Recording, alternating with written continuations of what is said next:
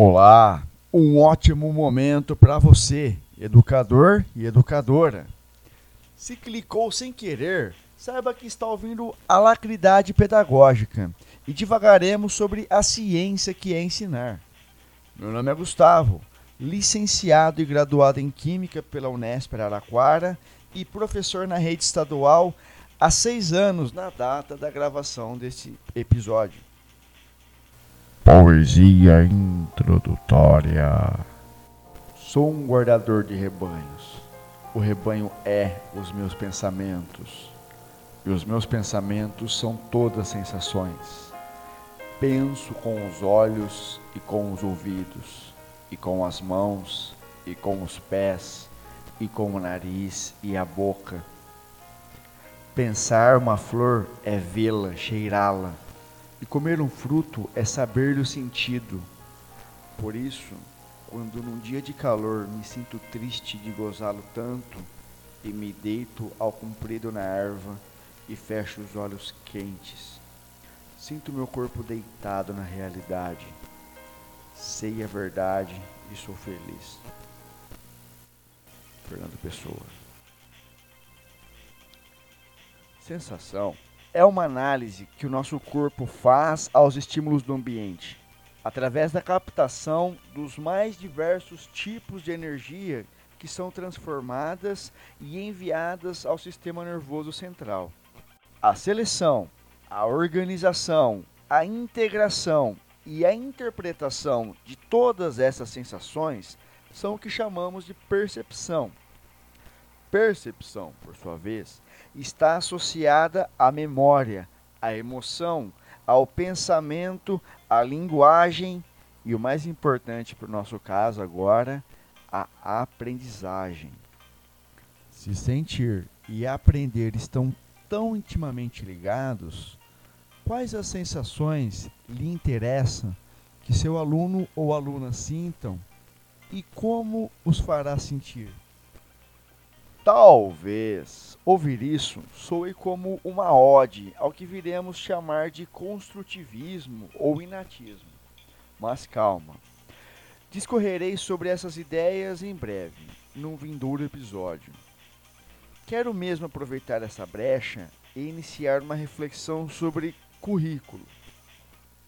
Momento de discutir um tema! Com o exato mesmo conceito daqueles currículo vitae que você provavelmente já entregou em locais para apresentar o seu curso de vida e convencer a empresa que você viveu uma vida com o perfil que a interesse. Pensar o currículo de uma instituição de ensino vislumbra a vida que será vivida e o perfil resultante dos alunos após esse curso escolar. Poderíamos passar horas pensando em prós e contras e em contradições. Talvez seja um exercício interessante para TPCs. Aqui serei levemente breve para incitar algumas provocações sobre o tema. No contexto Brasil, temos uma instituição delegada de legitimar os processos pedagógicos e monitorá-los nas suas conformidades, o MEC. E o que isso significa na prática? Bem, significa que as escolas, sendo ambiente de prática de intervenção pedagógica intencional, sabe-se o que fazer para atingir um objetivo selecionado. Assim é, ou deveria ser, fácil de concluir que não conseguiríamos ensinar em uma década e meia de vida escolar milênios de informação e conhecimentos produzidos e sistematicamente organizados. Chamaremos todo esse conhecimento de noosfera. Pois bem, parte fundamental da intencionalidade é o objetivo final. Aqui amarramos com o início do episódio e fica a proposta de provocação com a seguinte pergunta: qual o perfil de aluno, de pessoa que eu quero moldar e quais os conhecimentos da noosfera são os mais apropriados para isso? difícil. E contraditório um país de proporções continentais e gritante desigualdade de contextos sociais propor um único currículo.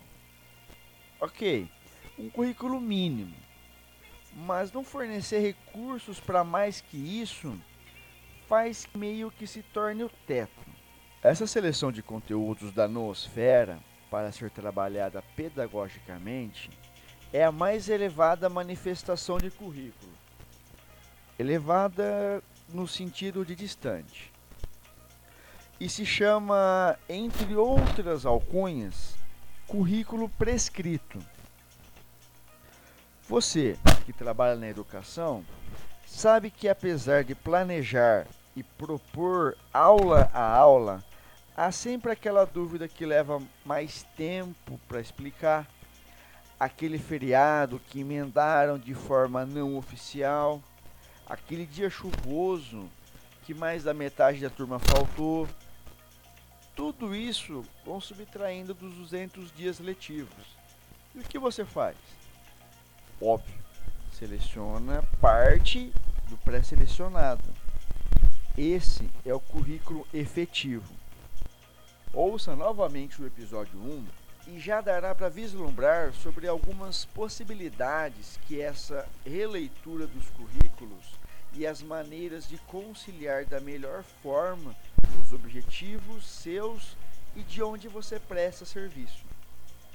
Intenção é indissociável do objetivo. Por fim, há aquela contrapartida de como você realiza o currículo efetivo.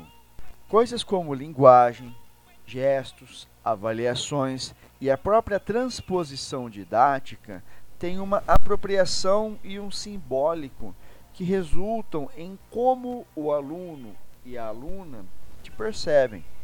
Este é o currículo implícito.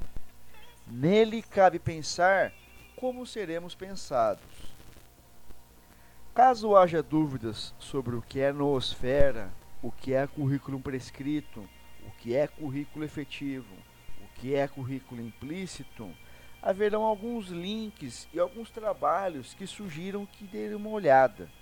Lembre-se, esta série é de resumos. Leve esse resumo a sério, mas não ao pé da letra. Nunca simplifique uma conversa. Boas aulas e até o próximo episódio.